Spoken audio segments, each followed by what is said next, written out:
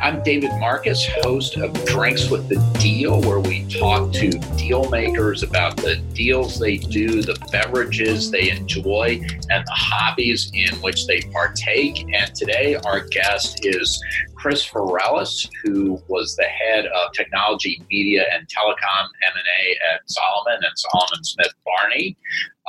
And in 2008, helped launch Riverwood Capital and just published a book, How Money Became Dangerous. Chris, thanks for joining us. Thanks for having me on.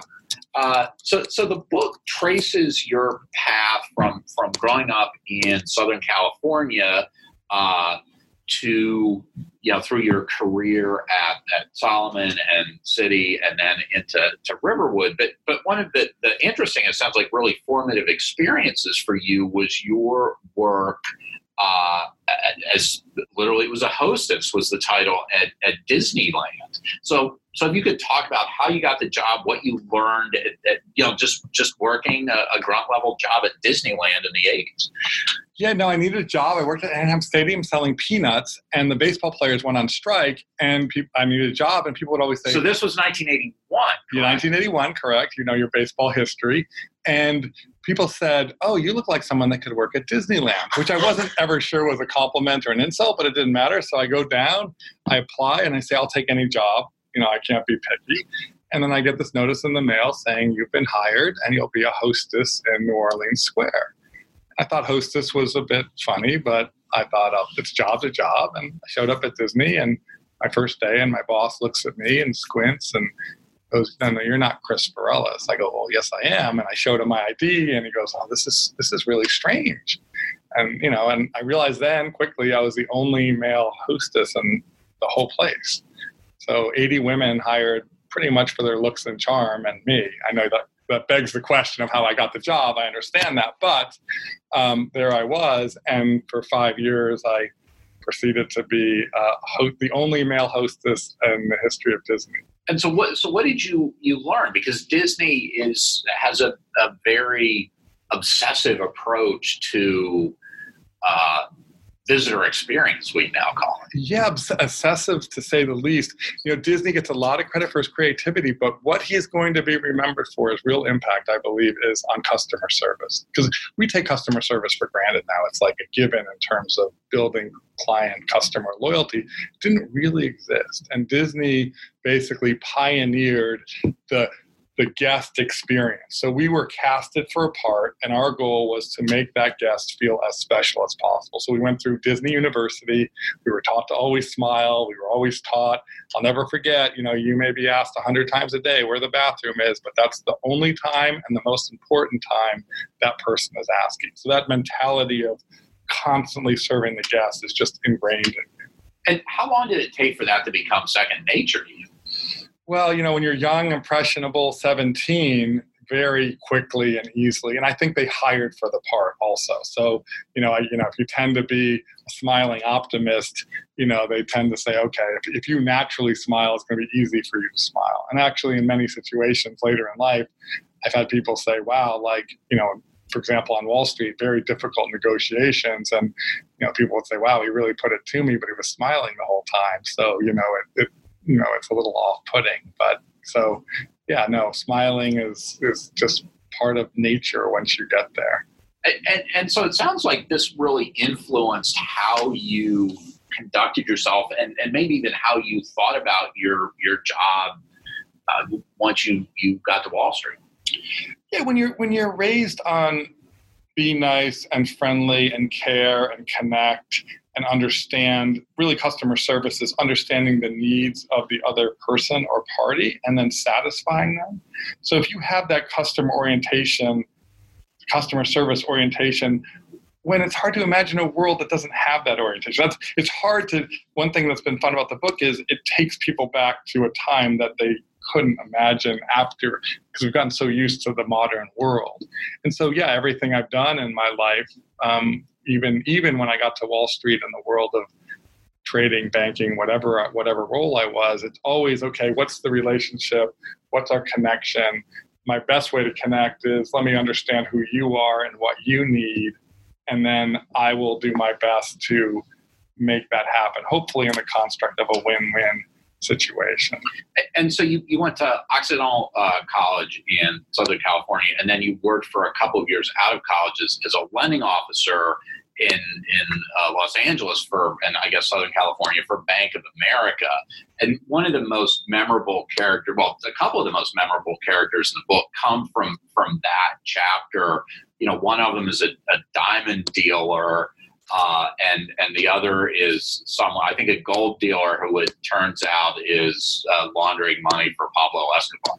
Yes, I don't know that. So imagine a liberal arts major, Disney employee, Orange County shows up on, basically Skid Row, downtown LA, where all the illicit activity of Southern California takes place within that block. And now I'm loaning money to diamond dealers and gold wholesalers. And these are colorful people, right? The F word doesn't get used often at Disney, but that's every other word here. And it's very intense and fast moving. And then here I am, the Disney liberal arts kid, now loaning money to these really intense negotiators. I mean, these people are living, diamond to diamond, gold bullion to gold bullion. And I'm now in the position of loaning them money for their lines of credit. So I have to ask you, this is a little off script, because Robert Forster, who was one of the primary actors in Jackie Brown, died just a couple weeks ago. When you saw Jackie Brown, did it kind of bring that world back to you a little bit, or the LA world of Jackie Brown was just really different from? No, it did. Actually, I find Pulp Fiction to really drive it home. I would describe Barry Kagasov as he was this very good-looking, charismatic, but he felt like he could kill you in a second, right? And so here I was loaning money to him, and I was told about the 5 C's of credit, but character was the one that mattered the most. And he had an amazing reputation, but I was juxtaposed to this person who was saying swear words all the time, and always just so aggressive, and always felt like he was this close to beating the crap out of me. So it's sort of okay, that character I always associated with Disney nice, and all of a sudden character is this guy who scares everyone, not just me, everyone, all the loan officers, everyone at Bank of America was afraid of him. Everyone. And so then you spend a summer on the trading floor at Solomon, the same summer as 1989 when Michael Lewis's Liar's Poker comes out, but you end up in investment banking there. So what was the trading floor like, and why did you kind of gravitate to investment banking instead? Well, I went to the trading floor because one of the gifts of my parents was run to experience, even though you may fail. And even though all my friends were like, I do not see you on the Solomon Brothers trading floor. They were like, I do not see you there. You are the last person, which only encouraged me to go more, because I was like, okay, this will be a really challenging experience. So I went there. It was an amazing experience. Well, I have to say the first day when I showed up, I was like, well, this might not have been a good idea, but I went through it. I survived it barely. And then I got exposed then to investment banking. I thought that probably fits my personality. And Solomon was nice enough to give me the opportunity to move from sales and trading to investment banking. Although I tell the story quickly, I remember going to the head of fixed income and saying, I'm going to move from sales and trading to investment banking, which at the time, sales and trading was the top of. He says, I'm glad you're moving. And I said, why? And he goes, anyone who would make that trade, I do not want trading for us. Right? And so I moved to investment banking and started my career on that trajectory. And so you would have started in 1990, which was kind of a recession. Yes. When there was not, the go-go 80s had ended. RJR had turned out maybe not to be such a great idea. For KKR to take private. So what was the experience you got in those early years where really there's not a lot of M&A? So no one goes into M&A, come out of the training program. Smallest training class in history, 14 people, because it was, as you said, it was a downturn. No one wanted to go to M&A, consistent with my sort of life strategy. I go to M&A because no one wanted to go there. I was the only associate in the whole M&A group. And so there's always enough activity to keep one associate busy. I learned a ton. They couldn't get rid of me. There were plenty of analysts that I could leverage. And so I realized it fit my personality, negotiation, particularly long dated, convoluted, difficult, relationship oriented negotiations. If you wanted to hire somebody for 48 hours to beat the other guy over the head, that really wasn't my thing. But I realized I really enjoyed the convoluted, many party, complicated, which served me very well later in life. And who at Solomon in those early years did you really enjoy working with and for, and who do you feel like you really learned from? Well, enjoy is an interesting term, right? It's like you sort of are given who you're given. And I would say enjoy now, although it felt painful. I mean, it was a rough culture. But I realized, like, I'm in these deals, like, they say you want to be at the biggest poker table in the world. These are the biggest transactions going on in the world. And I'm working with these amazing, very smart, very savvy, talented investment bankers, much more typical than myself. And, they looked at me like, okay, very unorthodox. I didn't fit the mold, but I think they appreciated that I really loved the strategy, the negotiation, the relationship side of it as well. And so I was just happy to go along and do whatever I was told. And I was just fortunate to work with some amazing bankers. And how did you end up migrating to or focusing on TMT? Because you think of the early 90s, investment banking in the early, in the 80s and 90s in tech meant primarily IPOs, because in Silicon Valley you didn't really have you did by the late 90s, but a ton of acquisition activity. Yeah, no, Solomon didn't have the legacy of Goldman and Morgan Stanley, but luckily the AT&T breakup created all these entities that didn't have these legacy historical relations. So we didn't have to deal with we've been banking with Goldman for 100 years, right? So it was like, it was free. And so Solomon, under Eduardo Mestre and others, Frank Gehry and the whole group, really started to dominate that sector, telecom, which gave us some presence. And then because that sector was so wanted, I sort of said, well, I'll go to the other T in TMT, right? I'll go to technology. And it turned out, I wouldn't say I had the foresight to see where that was going to go, but it turned out to be, once again, a lucky, a wise career choice. And the great thing is, once you do a few deals, and once you do 1.5 deals, I joke, in Wall Street, you're an expert, right? So it's like, if you happen to do the first 1.5, then, you have a leg up that you can then leverage into, much more. And from telecom, I mean, in the 90s, especially the latter part of the 90s, telecom equipment was huge. Huge. I mean, so was that part of your transition into that? Well, that did help, because the telecom equipment world sort of fell under both. And so I remember working on Lucent when it went from literally the most owned stock on Wall Street. Everyone owned it. It was the most widely held stock, and it just crashed.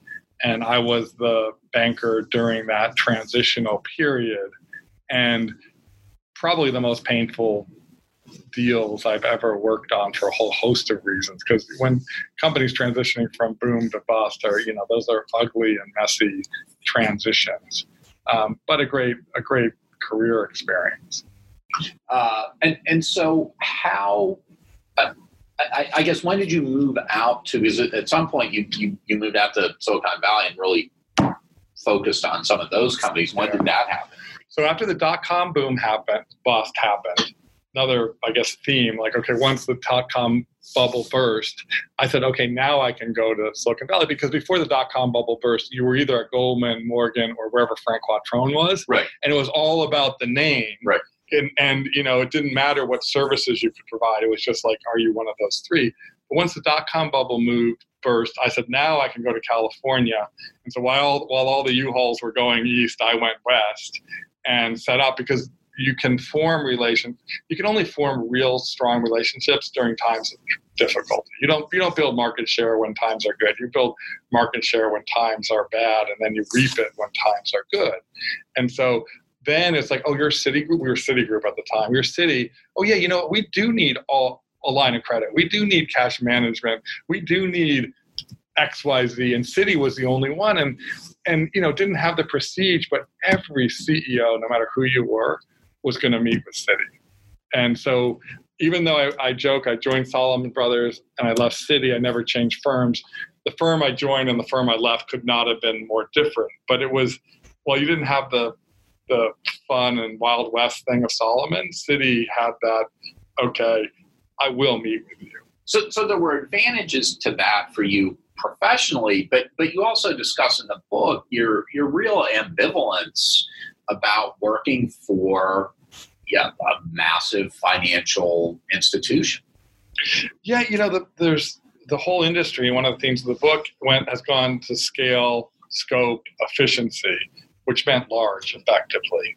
But as you go large, and Sandy was at the forefront of this, once it became about platform, people and culture started to take a back seat. And so I found that all these organizations became a little insipid, prosaic, sort of similar. Used to be when you said Goldman, an image came to mind. When you said Morgan Stanley, an image came to mind. Now they're all becoming a bit homogenous. I mean, the fact that like in a recent Goldman quarterly call, they used the word platform 18 times. That word was never said ever at Goldman Sachs before that time, ever, right? It was always the people, culture, the people, right? And now, so it became a platform. And so the business and the industry, it lost its personality, I think. It lost the notion of culture as a differentiator. And I think if you look at any business, most great businesses have had unique cultures. And so I think that was lost. And, to a lot of the benefit, I mean, a lot of the behavior was disruptive in a negative kind of way. And, it always leads to me to the interesting question of, can you have the benefits of disruption without disruptive behavior? It's true in technology too. We're grappling with that now in Silicon Valley ourselves. You mentioned Frank Quattrone a little earlier, and he obviously has had enormous success at the investment bank that he and now George Boutros run, Catalyst. I mean, is that kind of an example of an institution that's been able to stay really small, really focused, have a very distinct culture, and succeed for that reason in a world where it's competing with, the Citis and Goldmans and Morgan Stanleys? Yeah, absolutely. Another example of tacking. If the whole world's going in this way, if the whole world's going towards scale and scope, and you can provide a differentiated relationship-based business, you're going to win with those people who appreciate a differentiated skill set. And so the real question is, can these large banks, are they the type that's going to attract the talent and retain the talent that's going to provide that differentiated advice? And so therefore, they carved out, Kenny Moelis himself, larger, but still, we're going to be that perfect, we'll give you size, but it'll still not be so big that we lose that's the thesis anyway, the relationship benefit of having people take priority over platform. You discuss, a number of fascinating figures in the deal world in your book. Who would you single out as the most interesting clients you worked for or deals you worked on in your career? That's a real tough one, but I have to say people react they've loved the Dick Heckman U.S. Filter story, right? The fact that, he's a visionary. I mean, water now is like a thing, like, my daughter's class, like the theme is water, right? He was out there saying water is a thing. He couldn't believe that as he would say, the most important industry in the world, there's no way to buy it. Because I remember, he was a broker and he called the desk and he said, how do I play water? And they called back, there's no way to play water. He goes, how can we can play oil? We can play this. Like, there's no way. So he set out, I'm going to create the world's biggest and largest water company. And there's some people would say he's a messiah. Some people would say he was a narcissist. Some people would say, you have to be both, like whatever. But he was a fascinating, unbelievable salesperson. And he started pitching water to the street and built a company he bought a company called American Toxic Control. And as he said, we weren't stopping it. We were making it, right? And he built that from 30 million to $6 billion. He ended up selling it for $6 billion to Vivendi, the French, many years later through massive acquisitions. But he's a force of nature, right? And one thing that's great about a career on Wall Street is you get to meet these forces of nature. I mean, I picked him, but I could easily pick 20 other people. They're just special individuals that are imposing their vision on the world. What's interesting about him, especially, given the California through line in your book, is that people in California had this realization for decades. I mean, you'd think even in the popular imagination about a movie like Chinatown, which comes out in 1974, or the book Cadillac Desert, which comes out in 1982. Why did it take so long for someone to be able to do this on the scale he did? Yeah, I mean, first of all, if you've been to California and lived there, you realize at some point you're living in a desert, right? And if you live in a desert, water is important. And people don't actually appreciate that Chinatown is a movie about water. They don't actually remember that. And I think he figured out that I have to do this play on a commercial basis as well as, like, everyone thinks consumer water. He actually was starting to get into it when commercial was becoming important. Like, if you know how semiconductors are produced, you need the purest, cleanest water on the planet. So he took advantage of the rise of the commercial side to build this entire conglomerate around water. And so he there's a bit of timing on this, and there's a bit of being lucky in that sense. And, if he had been 5 years earlier, he would have failed like everyone else. And if he'd been 5 years later, maybe no one else would have done it, but he really hit that inflection point perfectly. And so you kind of changed career gears in 2008, and you start Riverwood, which is a tech-focused private equity firm. Why did you decide to walk away from the career you had built? And how have you enjoyed the experience of being an investor as opposed to a banker? Yeah, after you do something for 20 years and you're at the age of 45, you realize if I do this till I'm 50, it means I'm doing it for the rest of my life. And so I got to make a change at this point. And I think a lot of people have been grappling with that post-financial crisis. I did it right before, did not see the financial crisis coming. I probably wouldn't have done it if I knew it was going to happen. But I thought I got to make a change, and I got to turn the dial a little bit, but not so much that it goes away from my skill set. So private equity and tech growth. And I wanted to do something that I could feel good about, like doing leveraged transactions didn't really feel additive to the human experience. And I don't think I'm smart enough to be a venture person, because they basically, see the future and make bets. So I thought, okay, we'll help companies grow and scale, and it'll be about execution. So I thought I'll turn the dial, start a private equity firm. Unfortunately, we started it right before the financial crisis. And I actually thought we were going to fail, because I remember walking around. We had 10 meetings set up in Manhattan, and the Dow fell 770 points that day.